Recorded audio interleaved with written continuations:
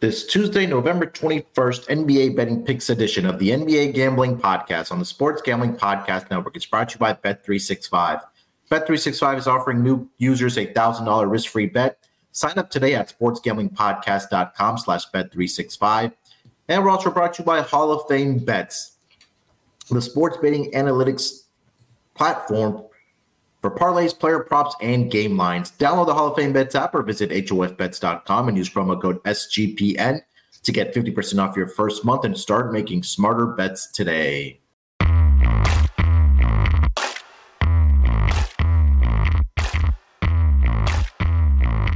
Welcome, everyone, to the NBA Gambling Podcast, part of the Sports Gambling Podcast Network. It is Tuesday, November the 21st, currently 11:04 on the East Coast. Here to get into some more group stage play for the in-season tournament in the association. And joining me here to help me break it all down, you guys know him as the voice of the Tennis Gambling Podcast, the WNBA Gambling Podcast, MLB, NFL, and of course here on the NBA Gambling Podcast. It's Scott, Studio Reichel. Scott, what's going on, my man? And nothing much. Had a pretty good weekend and Monday in basketball, so hopefully it ends up carrying over into Tuesday. Had the Bucks, wasn't easy. They scored 140, but they eventually got it done, so that worked out well for me. How'd your Monday go? Wasn't too bad. I know I Thompson, locked up the he made you some money yesterday. Give me a second because my headphones are not working here. Might have to unplug them because I can talk through my mic, but I can hear you through my and my computer. I had the money line yesterday as my lock, and then I took De'Aaron Fox over 36.5 points yesterday as my dog. But in hindsight, now looking at it, what happened? They got blown out, the Kings. Yeah, they got blown out, and I think that I should have recognized that they were on a back-to-back coming off of a huge high-paced game against the Dallas Mavericks. It was just a bad spot for them. But, so that was a losing pick yesterday as far as my dog went. And then me and Terrell, handicapped and broke down the Clay trend. Or I tried to convince him about it, and he was on board with how Clay just torches the Rockets. Not up to the standards that he usually does yesterday, but he got the job done. He hit 5 threes. I think Terrell had that at plus 280. That also took away his points over 15.5. And he had 12 in the first quarter. He had 3 threes in the first quarter. So got off to a pretty good start, and then he eventually got it there in the third quarter. But yeah, yesterday it didn't turn out too bad in the association. Anything else stuck out to you in the NBA yesterday? Well, to go back to the Clay things, you also tried to convince me. And I basically said I was rooting for you, but I didn't have the courage to put my own money on Klay Thompson. And it would ruin the narrative that I kind of painted with my thoughts towards him. But, yeah, he always does well against the Rockets. He had 20 points, which for his standards this year is incredible. But compared to how he was in previous years, it's a bad look when you're a future Hall of Famer, and now we're having celebratory posts for a 20-point game. That's not a good look, but it is what it is. You got to start somewhere, and Clay was pretty good yesterday. As for the other games on the card, I mentioned the Wizards game. They were competitive for about three quarters, give or take, and then the Bucks ended up kind of going crazy offensively at the end of the game. To put it into perspective here, the Bucks were trailing by 1 with about 9 minutes left in the game. They proceeded to score on 15 of their next 16 possessions. 15 of 16 possessions in the fourth quarter. That's almost impossible. So, yeah, when we talk about how bad the Wizards are defensively, they are actually that bad. And then on top of Giannis going for 42 because they couldn't guard him, you're looking at Jordan Poole. They're trying to roll the inbound in with 4.5 to go, and he's pointing at the game clock, yelling that the clock shouldn't be running when the clock should clearly be running. Jordan Poole doesn't know the rules of basketball because he's not touching the ball, waiting for the ball to travel further so the clock's not going to run. But it's only in the last 2 minutes. The clock's still running, so he just burned another 5 seconds while his team was down double digits. So it was really just hilarious to watch the Wizards again in the fourth quarter. Poole had 30. I think he took 26 shots. So That's not exactly a great game, but for his standards this year, that's not bad. But damn, man, the Wizards are just a meme of a basketball team. I mean, they're a mess. One of the takeaways I really had over the weekend is how many awful basketball teams there actually are in the league. Jokic gets ejected at basically at halftime, and that was a BS ejection, but still. Yeah. The Pistons still can't beat the Nuggets with no Jamal Murray and with no Jokic for an entire half. Detroit couldn't win that one. They lost to Toronto by like 40 on Sunday. Spurs lost by 30 at home against the Clippers. That team sucks too. Portland's been awful the entire year. There are a lot of really bad basketball teams in the NBA. And that was the Spurs also coming off a 40-point loss against the Clippers early this season in LA as well. So I think I put an article out yesterday on the website at sportsgamblingpodcast.com for the Bucks team total in the first quarter. I think I got too cute with it. I should have just taken the full game over because a full game team total over for the Bucks, because I think this was on either Saturday or in the past few games, actually, when they've kind of figured it out offensively. Like they've been a huge second half team, at least scoring wise. So I think, like, obviously in hindsight now, but it is what it is. But yeah, like you mentioned, I mean, defensively, so these teams, especially like we just talked about, the Spurs, the Wizards, the Hornets, all right, they pulled it off yesterday against Boston. That's a separate choke job we didn't even talk about. But yeah, so I mean, there's a lot of bad defensive teams right now. And I think no matter how these numbers get for their opposing team totals, like Bucks yesterday were at 127.5. Like, I don't think we should be afraid of those big numbers, because that's just how bad some of these defenses are in the association right now. So you want to touch on the Hornets and the Celtics game? I think we got to at least briefly talk about it, because I feel like the Celtics have lost the same game 8 times in the last year and a half. I mean, this had every single making of a Celtics loss that we saw with Missoula last year. And a big issue that we had with Boston late in games throughout the entire regular season, this team can't close. And whether it involves Missoula not calling timeouts, whether it involves, I don't really want to blame Tatum. I know he missed the free throw at the end, which would have tied the game again, but in reality, you're up like 8 points with 2 minutes to go or 2.5 to go in the fourth quarter. You don't score for the final 2+ minutes against the Hornets in regulation. So I know people are going to roast Tatum. He had 45. Like, I'm not going to blame Tatum, whatever. I know that he missed the free throw. Okay, sure. You shouldn't have been in that point. You didn't score for 2.5 minutes against the Hornets, 10 regulation. Are you serious? Like, I feel like Missoula, once again, is just an abysmal coach, and I haven't seen anything change. The only thing that changed is that they got better on paper because Marcus Smart's not there. They got Drew Holiday, and, of course, they got Porzingis, who's still healthy, and their starting 5 is incredible. But this team still is mentally fragile late in games, which was the main issue or the main question mark that we had about this team.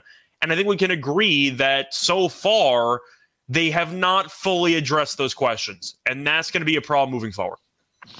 Yeah, and I thought having the addition of Drew Holiday, especially in those late game situations, him being a high IQ player for this Celtics team, would pay dividends. I guess maybe that's still to be determined, because some of the, like you mentioned, the questionable decisions by Missoula down the stretch. But I think, that's been a little... I guess I'm not surprised by it, because we've seen it over the past several seasons from the Boston Celtics, but that's something that if they want to be serious Eastern Conference contenders, or at least get to the Eastern Conference Finals, let alone the NBA Finals, that's something that they're going to have to figure out quickly, because those late game executions is sometimes the difference between winning and losing, especially in the postseason. So hopefully it's a lesson learned by Joe Mazzulla. It seems like thus far this season it hasn't been a lesson that he learned from last season, but we shall see what transpires, at least in late game situations, for the Boston Celtics. Anything else from last night, Scott? Not really. I think those are the main takeaways that I had. I wanted to just bring up the Celtics because that was such a classic 2022-2023 Celtics team loss that I wanted to point out there are still some remnants of that. I don't want to say choking history, but you get my point. They're still not the greatest team late in the fourth quarter, and that's a bit of a problem. I don't have anything else. I already roasted Detroit for being terrible. I talked about Portland. I talked about, some of the really bad teams. Shout out to Charlotte, though, for coming back there. But don't really have anything else. Minnesota's really good at basketball. Yeah, I had the under in that game. Unfortunately, they scored a lot of points in that first half, and the second half kind of went as I expected there. But they're the 1 seed now, I think. Yeah, I think when me and Terrell did the sharp off at the beginning of the season, I mentioned Coach Chris Finch for Coach of the Year. So I think that if they end up as a number 1 seed, I think he will get serious considerations for Coach of the Year. If they finish top 3, I think. Yeah, I think so too. Especially what transferred last season. Right now, I think it's between him and Nick Nurse. If I had to pick the leaders right now in the clubhouse, I'm trying to think of who else would be there, because the Rockets, Udoka had a shot early. But I know it's still very early in the season. The Rockets have kind of struggled a bit lately, so I don't think he would win. Jason Kidd wouldn't win because Luka and Kyrie would get the credit anyway. So I think probably right now for Coach of the Year, if I had to do like a power ranking system, I'd have Finch 1. Actually, I think I'd probably have Nurse 1 and Finch 2. Because of the Harden distraction, the fact that the Sixers look arguably better without Harden. Yeah. But I think those are clearly the 2 guys that have so far separated themselves from the rest of the pack about, I don't know, 7th of the way through the season. Yeah. Right now, Ime Udoka and Chris Finch are the co-favorites for Coach of the Year at plus 650. 3 coaches are co-favorites. Mark Dagnall, Ime Udoka, and Chris Finch all at plus 650, followed by Joe Mazzulla 8-1, and then Nick Nurse, like you mentioned, at 10-1. I forgot about Dagnall, but I mean, he was the favorite going in. We both gave him out for the Coach of the Year award episode, but I would probably have Nurse in my top 2 if I had to do a power ranking. What Nurse has done with this team has been incredible. Yeah, 100%. All right, before we get into I think it's 5 games here tonight in the association, 6 games, I believe. But before we dive into it, let me tell everyone about. It's 5, by the way. 5 games, yeah. Bet365. We're brought to you by Bet365, and Bet365 is the world's favorite sports book, trusted by over 88 million players worldwide. Props, sides, totals, live betting. Bet365 has you covered. And if you like Boost, you're going to love Bet365, like a 30% profit boost on your NFL same-game parlay. Plus, they even have an early payout offer if your team goes up by 17 points. Sign up today and choose from 2 bonus offers, either a $1,000 no-sweat bet or bet $5 and get 150 in bonus bets. Just head to sportsgamblingpodcast.com/bet365. Again, that's sportsgamblingpodcast.com/bet365, or use the sign-up link in our show bio. And stay tuned. We'll give you our lock and dog at the end of the episode, like we usually do from Bet365 for the slate here tonight. All right, Scott, let's get into these in-season tournament group play games here on this Tuesday schedule. We'll start here with the Toronto Raptors. They are in Orlando to take on the Magic. Currently on Bet365, the Orlando Magic are a slight home favorite here of 1.5. Total sitting at 216.5 in this game. Looking at the injury report for both of these teams, for the Toronto Raptors, Christian Koloko is out for this game, and Thaddeus Young is doubtful. For the Orlando Magic, Wendell Carter Jr. continues to be out. Markelle Fultz is out as well for this game. So 2 guys, and Jet Howard. Oh, sorry, he's on assignment anyways. He wasn't part of the roster. So Wendell Carter Jr. and Markelle Fultz are going to be out for the Orlando Magic. Minus 1.5 here. For the Magic hosting the Raptors here, Scott. Let's start with the side. What are you thinking? Yeah, I'll go with the Magic first half. I mean, I don't think I really need to expand on that. I feel like that's kind of a foregone conclusion at this point. Magic first half is the way to go. Toronto's a weird team for me because I feel like we acknowledge Toronto's not that great, but they can sneak up on you if you're not careful because of how versatile their lineup actually is. Now, you can argue that there is a kind of an issue with this team, though, because besides Pirtle, they really don't have any center depth at all, and they get out rebounded a decent amount. But they have talent, with Siakam and Barnes. Then they've been pretty good at times. But Orlando's a team that is also kind of in the same boat, where especially with the injury to Wendell Carter, they don't really have any size, and they've been trying to combat that anyway. Been okay for the most part, but I do think Orlando first half, until it just stops working, I'll keep taking the first half. Having said that, I also want to consider taking Toronto fourth quarter, because Orlando is one of the worst fourth quarter teams in the league. If you just watch them play, they blow so many leads late, which is why they're currently a 1-loss team in the first half ATS, but their record's a lot worse than that because they're abysmal in the second half of games. So I'd probably look for Orlando in the first half and then consider Toronto maybe live line if they're trailing at half, maybe consider them fourth quarter only. But I'm going to keep riding the Orlando trends. Good early, bad late, probably meet somewhere in the middle. So I think Orlando's probably going to cover if I had to guess, but I do want to follow the same script that Orlando's been following for basically every game this entire season.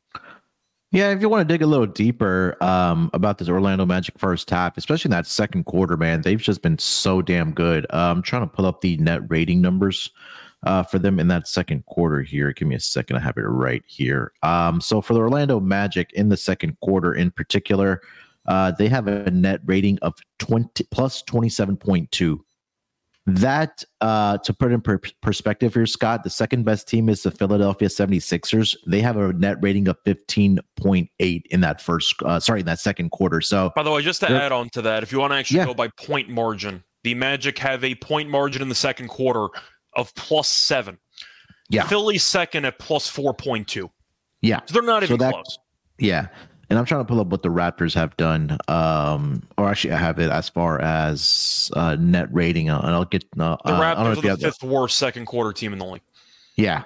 Let me go back to net rating here. So Raptors are the fifth worst at -13 as far as net rating goes. So I think you could play it either way. I've seen times where the opposing teams have gotten out to a lead in the first quarter against the Magic, or they've kind of kept it close. And then I think that second quarter is where the Orlando Magic really take off and really get that first half lead. So if you want to also take the second quarter for the Magic, I don't hate that. But right now on Bet365, the first half line for the Orlando Magic is minus a half. So you just have to be up by a point at the half for you to win this bet. Terrell mentioned it yesterday, at least in the United States, they're 12-0 first half ATS and straight up. So yeah, definitely will be back on the train of the Orlando Magic in the first quarter. By the way, to talk about the fourth quarter for a second, because I brought it up. Orlando is second to last in average fourth quarter point margin. So they are abysmal in the fourth quarter. Yeah. Toronto's actually good. Toronto's seventh.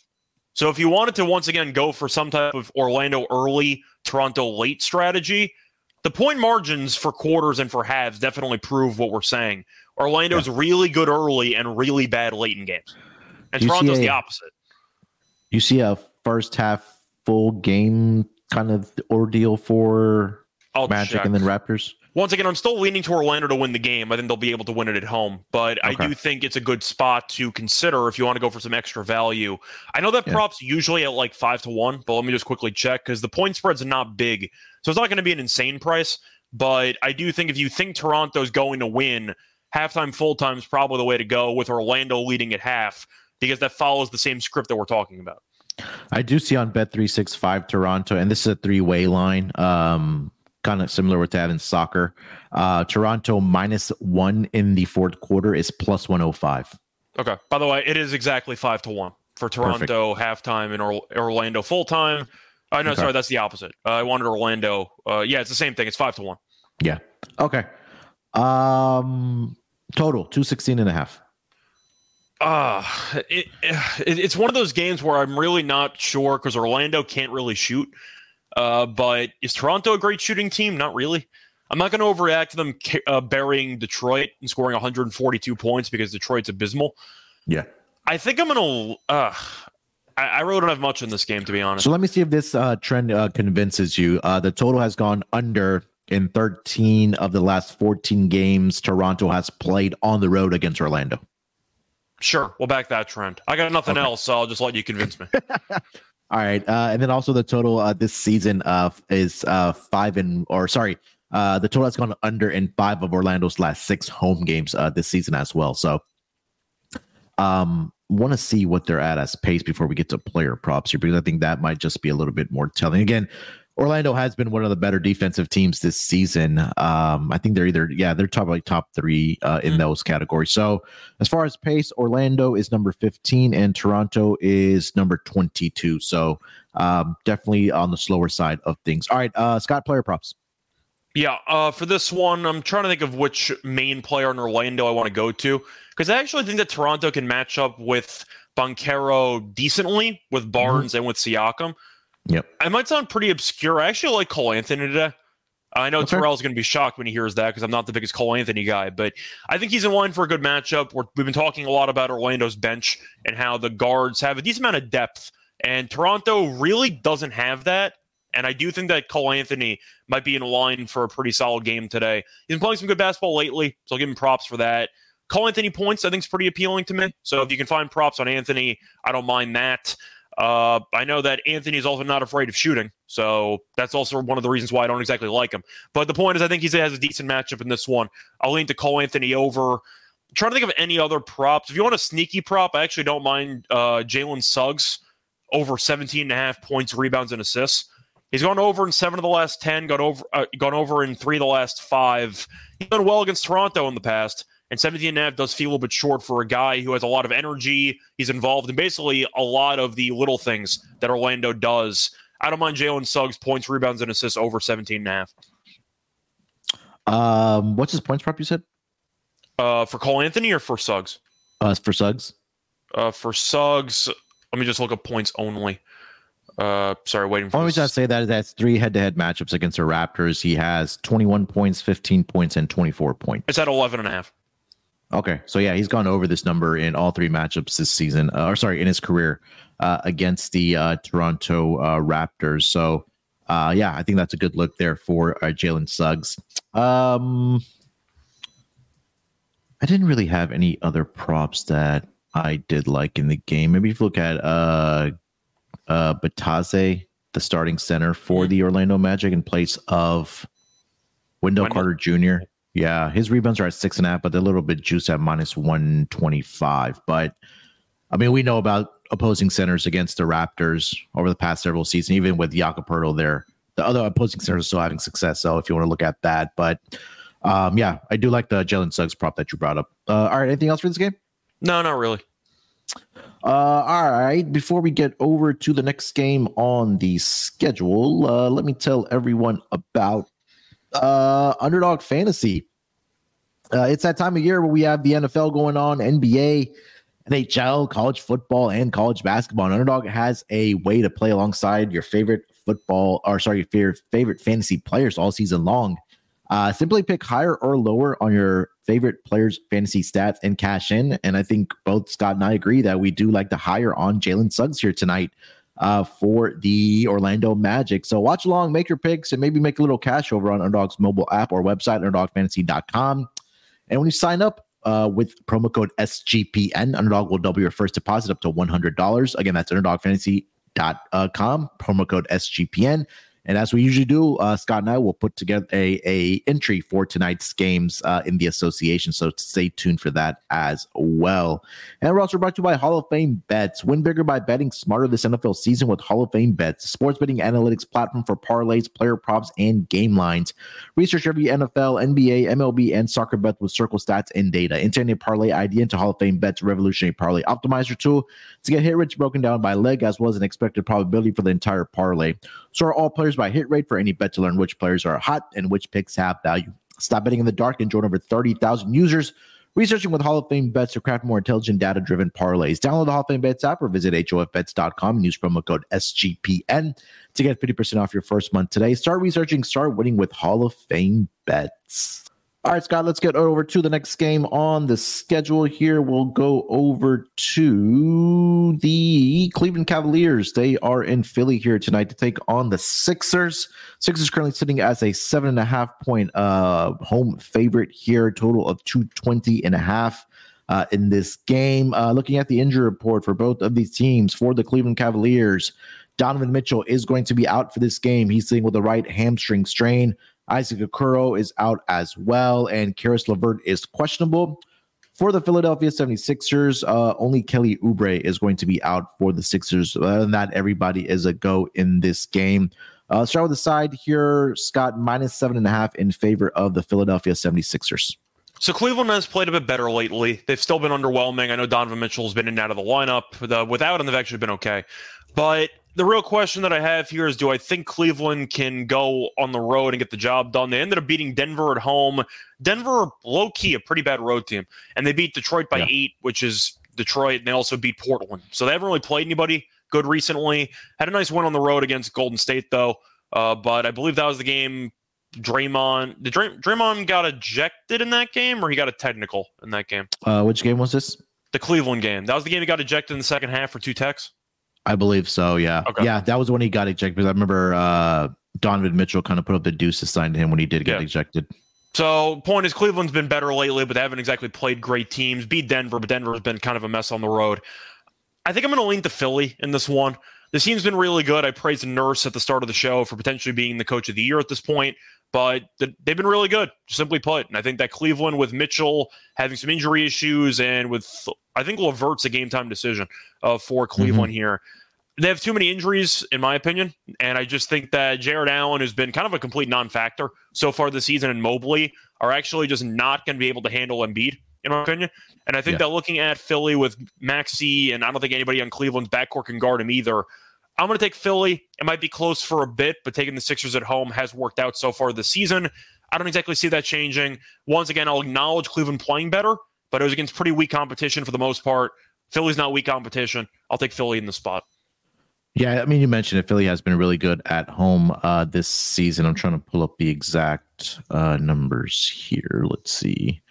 Well, they're 6-2 record-wise, but I got to pull up the ATS record. Yeah, 6-2 as well at home. They're averaging about close to 122 points per game at home as well. Have lost back-to-back home games, which was against the Pacers, but that was a second leg where usually when those two teams play in consecutive days or 2 games in 3 nights, usually it's a split. And then Celtics were in that revenge factor against the Sixers in that last game. So they're back at home here. I'm with the Sixers here as well. I think it'll be too much for, like you mentioned, Jared Allen and Evan Mobley to try to contain Joel Embiid. But then, other guys have been stepping up as well, as out of Tyrese Maxey. So, I mean, you mentioned Nick Nurse has done a really great job thus far this season with his Philadelphia 76ers team. So I think, especially at home, I think they continue rolling where, even in the Doc Rivers era, they were really good at home. So I think they do a great job of defending home court.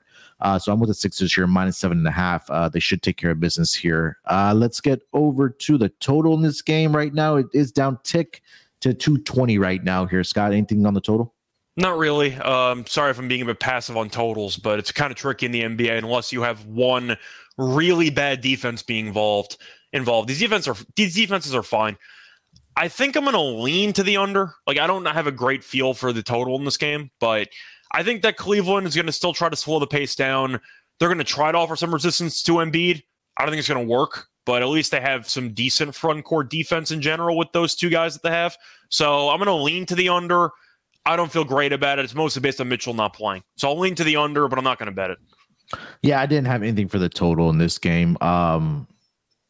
Lean with the over, but again, I'm not going to be betting it. I wasn't able to find anything, especially I don't know how this team will react or, be without Donovan Mitchell in this game. So, yeah, I'm not putting any money on the total in this game here. Let's get over to player props here. Scott, why don't you give your player props here? And I'm going to plug in my charger because my computer may die here in a second.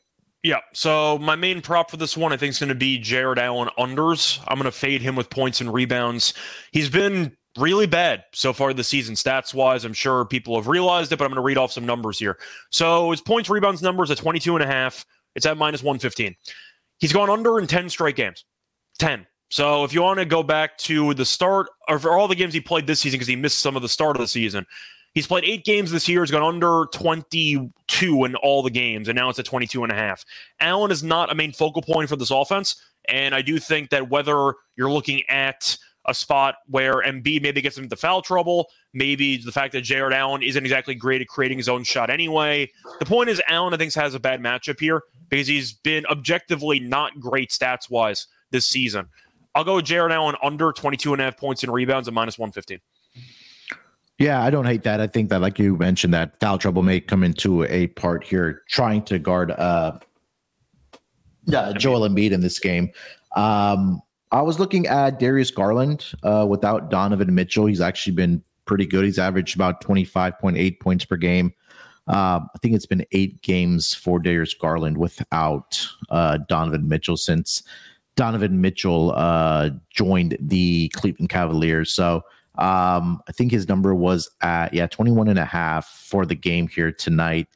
And he's done historically pretty well against this Philadelphia 76ers team as well. So let me see here, quickly try to pull it up. So 12 games, without Donovan Mitchell. He's averaging 25.8 points, 8.3 assists, and 3 rebounds per game.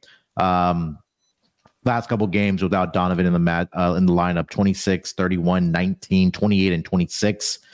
And then there was an earlier matchup. I believe this was last season where Darius Garland had, let's see here, I think it was 19 assists, if I'm not mistaken, against the Sixers. Yeah, this was back in March of 2022. Finished that game with 26 points, 19 assists. But, I mean, the last 7 games against the Sixers, 27 points, 26 points, 22, 23, 21, 27. And then his last season was a little bit of a dud where he was only 6 of 17 from the floor and finished up the game with 15 points. But especially with Karis LeVert injured, I think the usage rate for Darius Garland will be at a higher number. And then also, I think if there is a blowout concern, I think he may still be on the floor, but he'll be playing the majority of the minutes for the Cavs here tonight. So if you want to do points and assists combined for Darius Garland, I don't hate that. That number currently is 29.5 minus 105. But if you want to do points alone, that number is at 22.5 now. So the number has been adjusted a little bit, but I do like Darius Garland here tonight.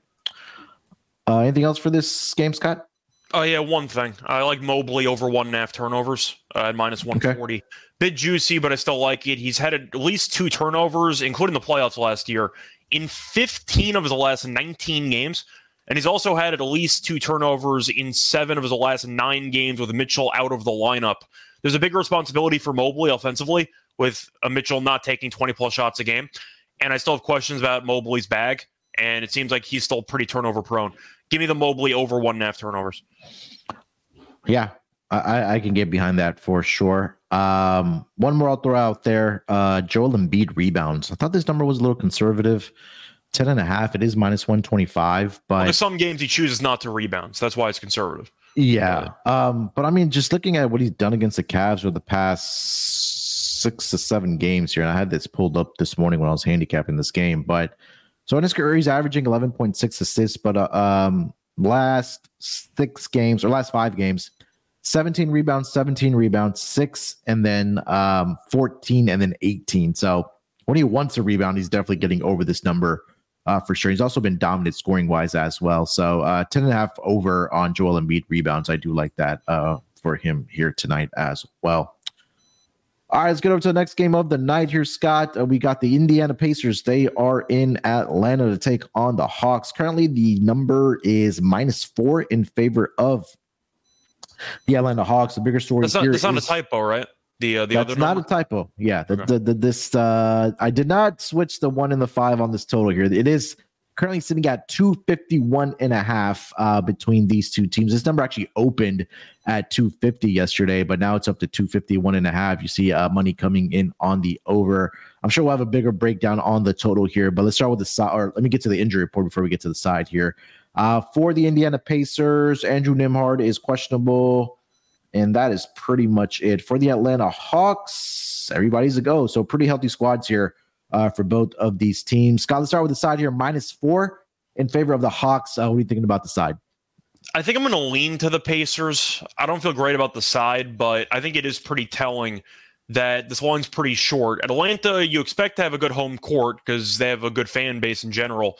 They're not good at home. They're 2-4 this season. They've lost 2 straight home games against decent competition, lost to the Knicks and lost to the Sixers, but still, point is not exactly a great home team.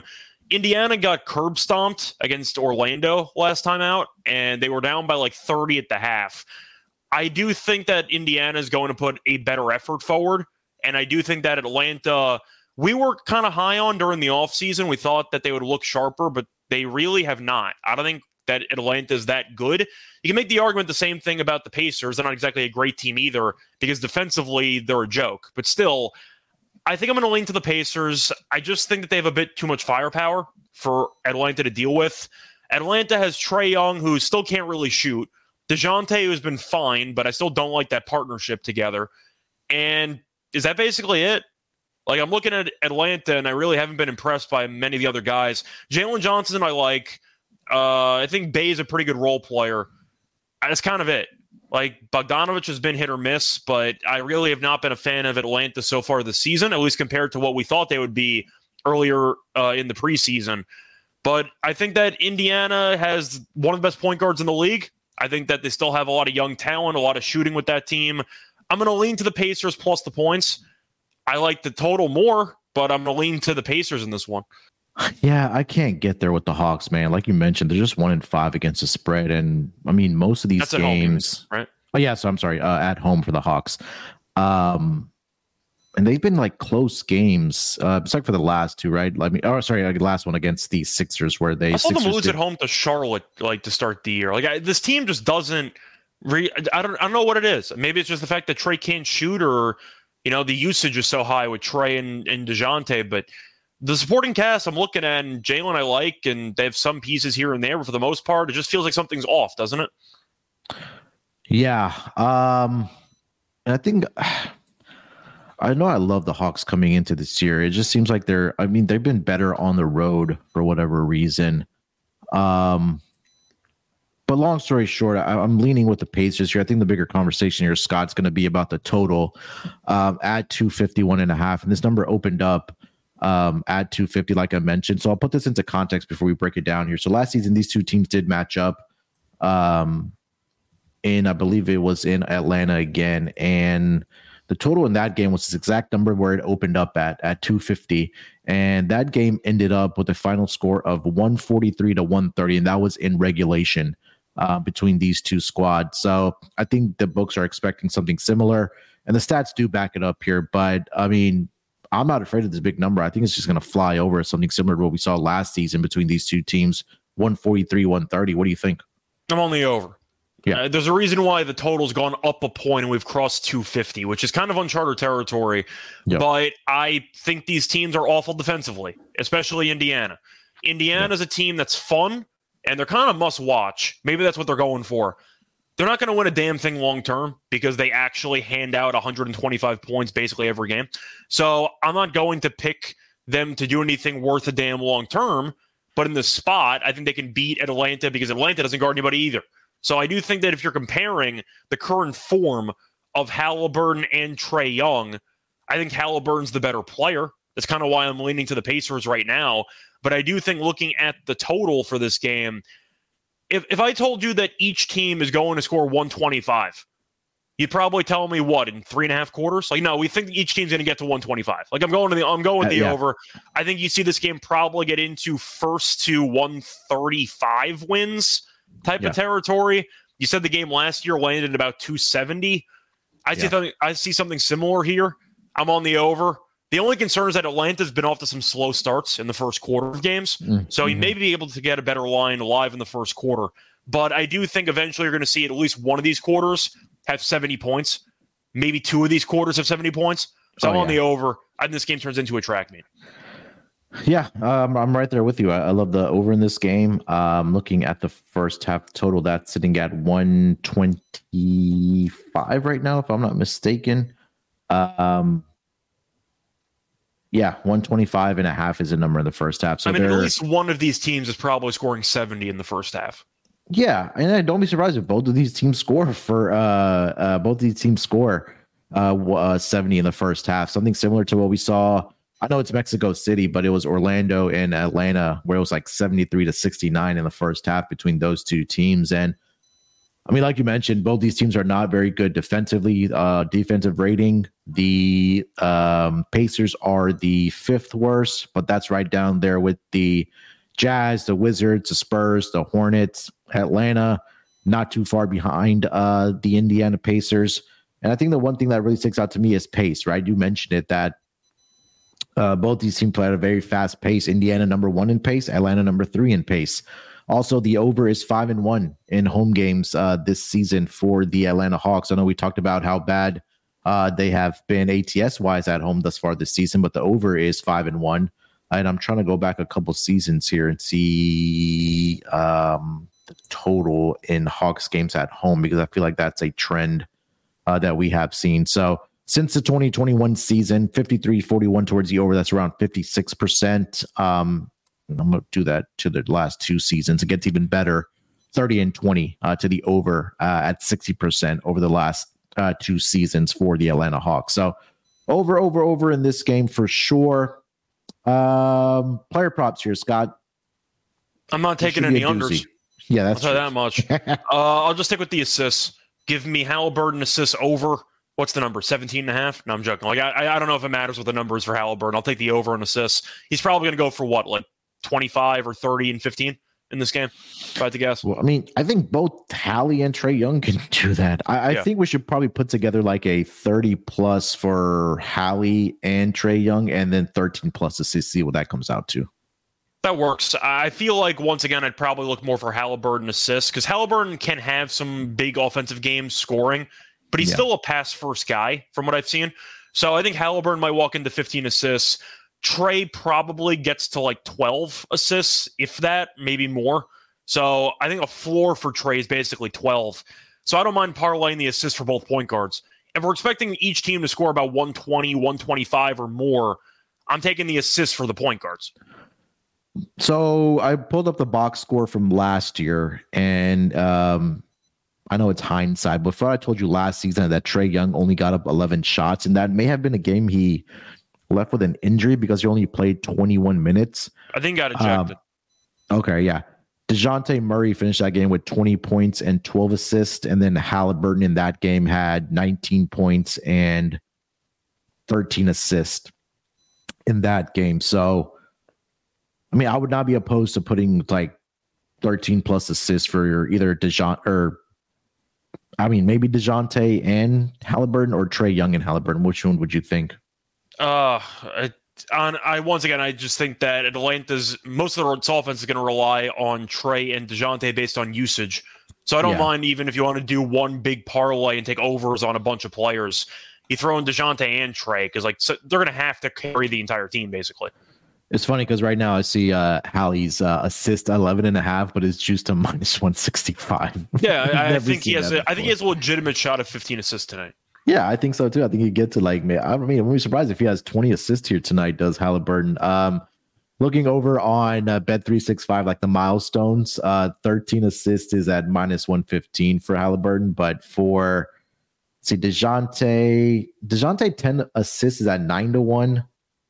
And then Trae Young at 13 plus assist is at plus 175. Oh, sorry, yeah, plus 175.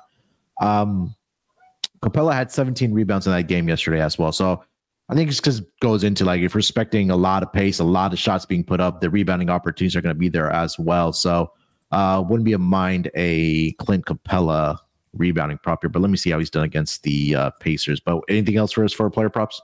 Yeah, I think I'm tempted by Mathurin over.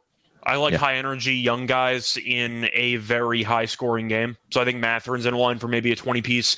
Healed threes. Once again, it's a bunch of overs. There's no chance of taking an under with a total of 251.5. Pick whichever guy you want, just have some fun with it. That's my advice for you in this game. Yeah, if you're over better and you want to put an over same game parlay, like this is the ultimate game this season where you can do that. All right, anything else? No, that's pretty much it. All right. Lewis asking trade double. Yeah. I mean, I would be surprised if he doesn't have what's double. The juice on that though? Like, yeah, it's got to be a minus 170? I was going to say like minus 175 would be my guess, but let me take a look here. Double market. So Capella plus 125. Trae Young is minus 230. 230? Okay. Yeah. And then Haliburton is minus 370 for double. Again, so these are good parlay, same game parlay pieces. Again, if you want to go up to milestones as well, you should be able to do that. All right, Scott, let's get over to the next game. 2 games left on the board here. We'll go over to the Portland Trailblazers. They are visiting the Phoenix Suns. DeAndre Ayton returning to Phoenix for the first time since the trade. Right now, the Suns are sitting as a 13-point favorite in this game with a total of 224. That number has come down a tick here.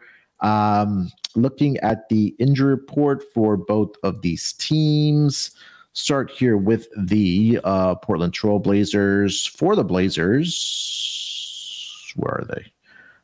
Malcolm Brogdon is questionable here tonight. Scoot Henderson, we know, is out. Moses Brown is questionable. He is on G League assignment. And that is pretty much it for the Blazers. For the Suns, we know Bradley Beal is going to be out. Watanabe is out here tonight as well. So one of their shooters is going to be out. Left quad contusion for Watanabe here. So Beal and Watanabe for the Suns. Suns 13-point favorites here, Scott, against the Portland Trail Blazers. What are you thinking? I think that the Suns can't guard anybody, so the line looks ridiculous. But Portland's awful. They're really, really bad. So I understand why the line is so big. We saw what Phoenix did offensively with Booker and Durant in those 2 games against Utah. 2 crazy games. A lot of fun, a lot of points, but Phoenix got the win in both those. Durant had basically back-to-back 40 pieces, basically. I mean, he was fantastic. But I think for the sake of this game, I'm only tempted by Portland if Brogdon plays, because this backcourt's awful if he doesn't. Now, Mays has had some decent assist games, but you look at the results for Portland recently, ever since Brogdon got hurt, it's been a disaster. There's really no way around it. Portland in the last couple of games played OKC at home, lost by 43. Played the Lakers at home, lost by 12. Played the Cavs. I believe Mitchell did not play in that game, I don't think. And they lost by, or he might have. They lost by 14. Played Utah on the road, lost by 16. So they've been getting curb stomped in basically every game they've played for the last week and change. They've lost 7 straight. The team's abysmal. You're looking at Phoenix. They had 2 competitive games on the road against Utah, which they won, beat Minnesota at home, scored 133 points. I know Minnesota's on a back-to-back. Still an impressive showing with 133. I'm going to lean to the over. I think I'm going to lean to Phoenix. I hate it, but people expect Ayton to have a revenge game here. I think he's going to no-show the game. I think Ayton's going to do nothing the entire game. So I'm going to go with the Suns. I think they kill this team. It's a good spot to drop 130 and just dare Portland to do anything against you, and I don't think they can. So I'm going to lean to the over, and I'm going to lean to the Suns minus the 30. I think the only Ayton prop I would look at as far, I don't know, like quote-unquote revenge would probably just be like his rebounds to go over in this game. I think that Ayton has done a pretty good job rebounding the basketball this season for the Portland Trail Blazers, but I just don't think that he has that it factor of wanting to stick it to his former team. I mean, maybe we're wrong here, but I think at least rebounding wise. What do you think is more likely, though, based on Ayton's career? Do you think he's the type of guy who's going to put together an FU performance, or is he more of a guy who you're going to notice has like 10 and 8 midway through the fourth quarter? Because he just looks like he's not even on the court. Probably B. Yeah.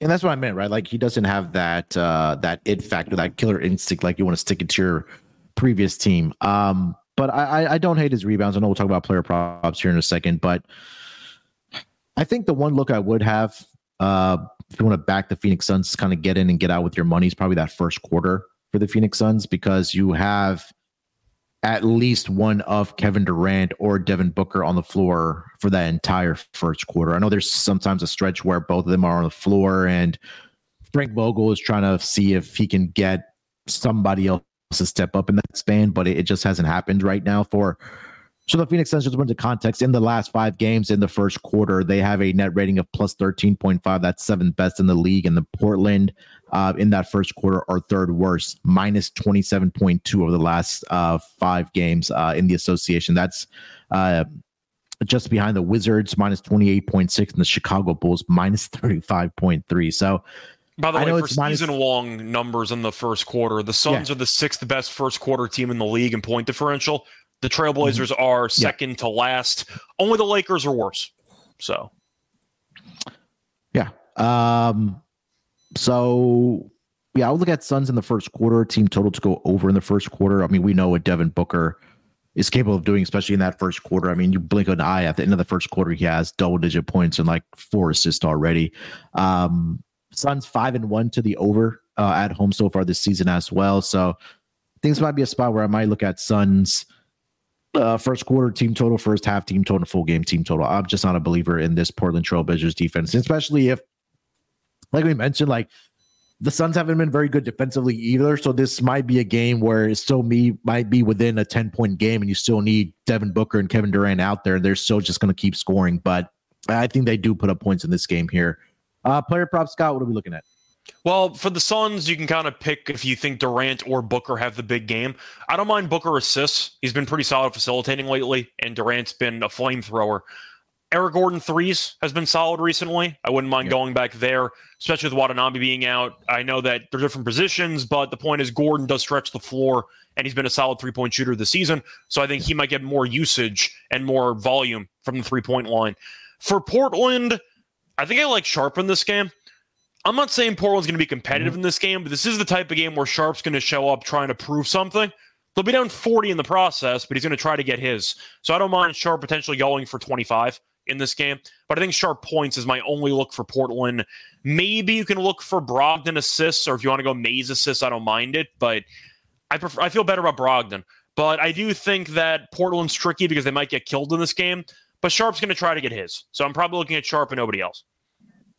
I want to see how bad their three-point defense is because Kevin Durant, Devin Booker, and Eric Gordon are all at plus odds at 2.5 on the over for their three-point makes here tonight. Actually, they're pretty good. Portland's the fourth best as far as defending the three-point line. They're only giving up 11.2 per game. Percentage-wise, they are right above league average at 35 point. But let me break this down to the road before we get to the last game here. All right, let's see. So Portland, opponent three-pointers. Yeah, second best. All right, so I guess there's a reason why it's at plus odds. All right, anything else for this game, Scott? Not really, but I am only to Phoenix and only to the over. All right. Last game on the board, we got the Utah Jazz. They are in LA to take on the Lakers. Currently, the Lakers are a 7.5 point favorite. Total sitting at 237.5. Now, let me adjust this banner. So a little bit of money coming in on the over in this game. Looking at the injury report for both of these teams. Utah Jazz injury report. Only Walker Kessler. He's dealing with that elbow sprain still, so he's going to continue to be out. For the LA Lakers, Jared Vanderbilt continues to be out. Gabe Vincent continues to be out as well. LeBron is questionable tonight, and Anthony Davis is probable in this game. Just to be clear, by the way, the winner of this game wins the group. Right? That is a fantastic question. Let me look I think at the winner of this game wins the group, if I'm not mistaken. Okay. I'll look it up. When you want to give your handicap for the side? Yeah. Well, sorry to interrupt, but I want to mention once again these are tournament games. I'm pretty sure the Jazz and the Lakers. Well, I'm trying to remember the Jazz game against the Suns on Friday. Was that was a tournament game? So I'm trying to Friday. Yeah, Tuesdays and Fridays are the tournament games days. So, Lakers are 3-0 in the Group A. Jazz are 2-1. Right now, the Lakers have a plus 14 point differential, and the Jazz have a plus 6.3 point differential. Okay, but I don't know if does head-to-head separate as an immediate tiebreaker, or just goes by point differential. I think it would probably be head-to-head first, and then point differential. But let me. I'm assuming that's the case, so we might be wrong, but there are some tournament group winning implications here in some capacity. Yeah. So both teams should care. This might be the only thing Utah wins all season, so you can argue they might be extra motivated for this one. But the Lakers are a very good home team, 6-1 straight up at home. Utah has not been good on the road. They are 1-5. They've been better lately in general. Beat Memphis, beat Portland, two bad teams, but ended up having two wars against Phoenix, which they lost. Good games, though. They definitely scored some points, and I do think they can do that against the Lakers. 7.5 is a lot of points. That's a lot of points. I think I'm going to lean to Utah in this one. I know the Lakers, once again, are a solid home team winning-wise, but a lot of their games are close, and a lot of their games come down to the final minutes because offensively they're not very good. And I do think that Utah, without Kessler, might get killed by Anthony Davis. That's kind of the problem with this matchup. But I do think they can score. I'm going to lean Utah here.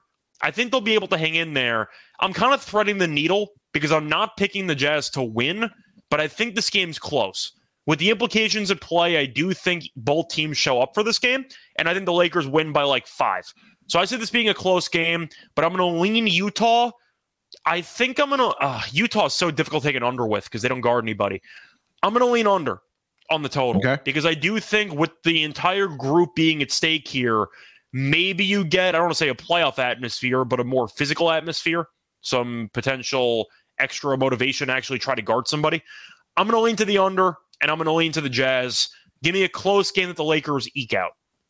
So I looked this up, and this is on NBA.com, and there's an article that has what's at stake this week for the in-season tournament. So it says here that the Lakers have the biggest point differential advantage at plus 42. So even if the Jazz, which have a plus 19 point differential, even if they beat the Lakers here tonight to pull even at 3-1, they need to win by at least 23 points. Oh, so the head-to-head means nothing. Okay. Yeah, so it's a catch up in the first tiebreaker, which is point differential first.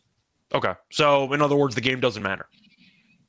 Yeah, pretty much. Okay. Unless the Jazz somebody gets hurt for the Lakers and they blow them out by 23, but I don't think we anticipate that happening. So you know what? The Jazz show up for pride. Now I got to throw out my entire handicap that I just spent a minute crafting in my head. So yeah, I'll lean to Utah, I guess. Anyway, 7.5 is too many for the Lakers. The Jazz are not a good team, but I think they're better than the record. They're 4-9. I think they're better than that. Like there are some really bad teams we mentioned before. They're not that bad, and the Lakers still can't really score. They always find themselves trailing after a quarter. So they always find themselves behind, and then it's tricky to actually make up and win by margin. I'll lean to Utah. The Lakers having some guys that are questionable, though. Since the game doesn't really matter, is there a chance that AD or LeBron might not play? Probably not, but you have to consider it now, right? So let me look at the Lakers' schedule. They have to basically not lose by 30. So there is some incentive to actually maybe not play Anthony Davis or LeBron. Yeah, and maybe there's a case where they want to try to come out and take care of business early, but I think that the Jazz, I've watched a lot of Jazz games this season. Like they don't quit. Like I think we saw that against Phoenix, but I know Phoenix is a very different defensive team. But so this is a front end of a back-to-back for the Lakers. They go to Dallas tomorrow. Oh, sorry, they welcome Dallas tomorrow. Luka comes to town. I mean, that is a look-ahead spot since they basically won the group already. So you can make an argument it's a decent spot for Utah to sneak up on them. Yeah, and then for Utah, I mean, I even if they have a look at spot, I don't think it's going to matter because everybody gets up to play in LA. Yeah, I'll lean with the Jazz here. Give me the points here, plus 7.5. Lean towards the over as well. Again, I feel like if the Jazz are in this game, it's a higher scoring game because I don't think they'll be able to slow down the Lakers defensively. Let me see if I can pull up their defensive rating here for the Jazz because I know they were giving up everything and anything to. I'm going to save you the time. It's bad. Yeah, it's a bad defensive team. Yeah, fourth worst. So I mean, we talked about it with the Pacers down there, the Wizards, Spurs, and Hornets. Jazz are right there in that. So I'll lean towards the over in this game. Money has come in on the over. It went from 236.5 to 237.5. All right, player props in this game, Scott. What are we looking at? Well, I feel like if I was going to pick anybody on Utah, it would probably end up being Markkanen because he's kind of that tweener guy that the Lakers don't exactly have somebody to guard. I thought about Clarkson because the volume's going to be there. I am not picking the Talen Horton-Tucker revenge game, so I'm not even going to make that case. So I'm not going to bother. For the Lakers, oh God, Clarkson. I watched him in those overtimes against the Suns. It was not pretty. But I do think if I was looking for anybody on the Lakers, I actually don't mind an AD nuclear game. It's a slippery slope because he picks and chooses when he shows up, but the Jazz really have nobody to stop him. And with Kessler being injured, they actually have no one that can guard him. I think AD might go for 30 tonight. I think he's in line for a good game. I don't mind LeBron triple-double. If you want to go for something a bit crazy, I can see him having a massive stat line. Anthony Davis, I was looking at his rebounds. It's at 12.5 at even money. 2 games last season in April. 14 rebounds and 13 rebounds. I want to see how LeBron has done against the Jazz recently. Let's do this from since 2021.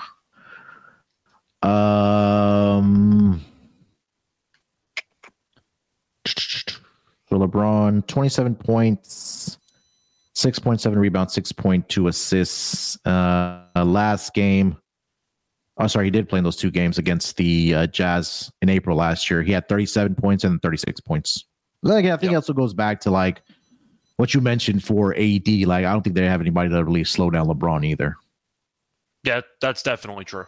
So yeah, if you want to just pick the Lakers, I don't mind backing the superstars. Yeah. All right. Anything else for this game? No, not really. All right. That's going to do it for the schedule here tonight, a 5-game schedule in the association. Let's get over to our lock and dog here, Scott, and then we'll do our underdog fantasy entries. What do you got for your lock and dog? All right. For the lock, I was torn between either Magic first half or the Suns first quarter. I feel like you might take one of them, so I think I'm just going to go with the Suns first quarter. I think they're going to kill Portland in this game. Phoenix is not a good defensive team, but Portland sucks. They're one of the worst teams in the entire league. Not entirely their fault because they're injured, but Phoenix first quarter is -4.5. I think they just come out and wax this team by like potentially double digits in the first quarter. You mentioned how KD or Booker's going to play every minute of the first 12. That's good enough for me. Phoenix is at home. Portland's been lost by 40 last game at home to OKC. This team's a laughingstock. This type of Portland roster is the team you'd see in the back half of the season for teams tanking for Wemby. This is what we saw last year, except we're about a month into the season.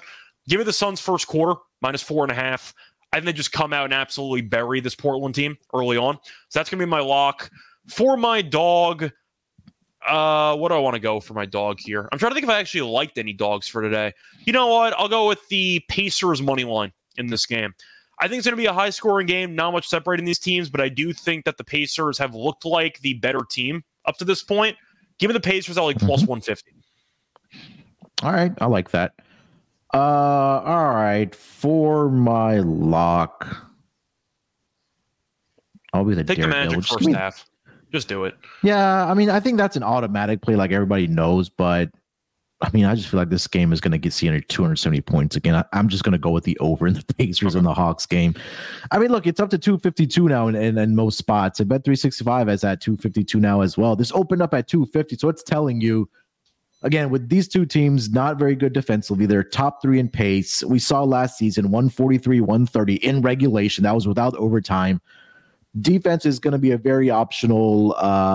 It's going to be very optional in this game, and don't be surprised if this game is at 125 with about 6 minutes left in the fourth quarter, and you're not having to sweat it. So, I'll be the bold square guy here. Just take the over. I don't know if it's bold or not, but over 252 for my lock between the Pacers and the Hawks. For my dog, it might just have to be some type of like a player prop parlay because I don't like any dogs here tonight. I thought about being different, by the way, and taking an alt over in that Pacers game at like 260 as my dog, but I decided not to. But I wonder what like those numbers are. Let's see, just for fun. So if you want to go 260, you could get that at +170. I thought about it, but decided not to. 263 is +220. All right, so let me put together. I think there's a couple of rebound props I like here for tonight, so I'll put that together. So, let's go with number 1, Joel Embiid over 10.5 rebounds, and then let's go with what was the other one I like? Anthony Davis over 12.5 rebounds. Those two guys +248. Okay. Joel Embiid over 10.5 rebounds and Anthony Davis over 12.5 rebounds. That gets you to +248. And then if you want to really have another one of the assists either for, I'll just throw in Hallie just because he's going to get 13 minimum here tonight. Yeah, I was actually thinking about pivoting off of my dog from Pacers money line because I am kind of tempted by Halliburton 14 plus assists at +185. Oh yeah. I think I'll do that instead. Okay. No offense to the Pacers, but I feel better about them just scoring points and not having to worry about them stopping anybody anytime soon. So I'm going to take back the Pacers money line. My new lock and dog, lock's going to be Suns first quarter -4.5. Dog's going to be Halliburton 14 plus assists at +185. There we go. I think 13 is what I mentioned last year. But again, the usage rate is just completely different right now for Tyrese Halliburton. All right, let's do our underdog. Fantasy entry here for tonight in the association. Again, make sure you go over to underdogfantasy.com. Use our promo code SGPN if you are a new user. If you haven't already signed up, I don't know what you're waiting for. But if you do sign up and use a promo code SGPN, you will get a 100% deposit bonus of up to $100. So again, if you put in $50, they'll give you $50 all the way up to 100, obviously, 100% deposit bonus courtesy of Underdog Fantasy, but make sure you use that promo code SGPN. All right, Scott. Let's see. So I guess we start with throwing Halliburton in there first. I want to see what the number is out of curiosity. 12 assists. Sure. We'll go higher then. Okay. And 12 what else do you like? So yeah, I like LeBron higher on points. I think it's at 24.5. Okay. That feels all right, we'll go with that. Against Utah. Yeah. All right. What else? Just let me know if they have LeBron at 24.5. Yeah, it's at 24.5. Okay, cool. So I'll take the higher on that. And then we need one more. Out of curiosity, what are Durant's assists at? Kevin Durant assist is 5. Is it 4.5 or 5? 5. Damn it. Okay, I was hoping it was at 4.5. You have a play you want to talk about? But I feel like there's a blowout factor with Devin Booker's assist at 7.5. You know what? What about Garland? 22.5 points, especially with Donovan Mitchell not there and Caris LeVert questionable. There's also a blowout potential in that game too, though. That's kind of the problem. You know what? You want to just go back to something with that Hawks game? You want to take Trey assists with Halliburton assists, and we'll just go for chaos? 11 assists is a number. You have any thoughts on Trey? That? I mean, I think he could. I think he got ejected that last game. He was already at 5 assists in 20 minutes. Yeah. So all right. I don't mind the higher for both point guards assists in a game in the 250s, and then LeBron points. Yeah. All right. So that $100 entry on Underdog Fantasy will get you a nice $600 return. So Trae Young, higher 11 assists. LeBron James, higher 24.5 points. And then Tyrese Halliburton, higher 12 assists here tonight for our Underdog entry. Again, make sure to go to underdogfantasy.com if you don't have an account already. Go and create one and make sure you use that promo code SGPN before you make a deposit, and you'll get that 100% deposit bonus of up to $100. All right, that is going to do it for this edition of the NBA Gambling Podcast. Scott, anything else you want to mention before we get out of here? Not really. Terrell and I have the NFL show, a reminder, Thanksgiving episode. So we have more than one game for the Tuesday episode. But we are going to do that later. We're going to be back with the NBA show tomorrow. Terrell and I. So there's going to be that as well. I believe you have a prop show coming up. We're doing a double header for Propcast tomorrow for NBA. Actually, no, we might be doing NFL. I thought you were doing one today. We're doing NFL today, and then we'll do NBA tomorrow for Propcast. So yeah, a lot of stuff happening this week with obviously Thanksgiving week. So trying to get these pods out early to you guys so you can take advantage of listening and also hopefully make some more money in your pockets. All right, that's going to do it. Make sure to smash that like button for us before you guys get out of here if you're watching on the YouTube stream. And if you haven't already, leave us a rating and review for the NBA Gambling Podcast, whether it's on Spotify, whether it's on Apple, wherever you do get your podcast. That really helps us grow the show. And like Scott mentioned, Terrell and Scott will be back tomorrow for the NBA Gambling Podcast. Same time, same place for the Wednesday schedule. All right, till then, good luck with your bet. Let's break these books off and let it ride.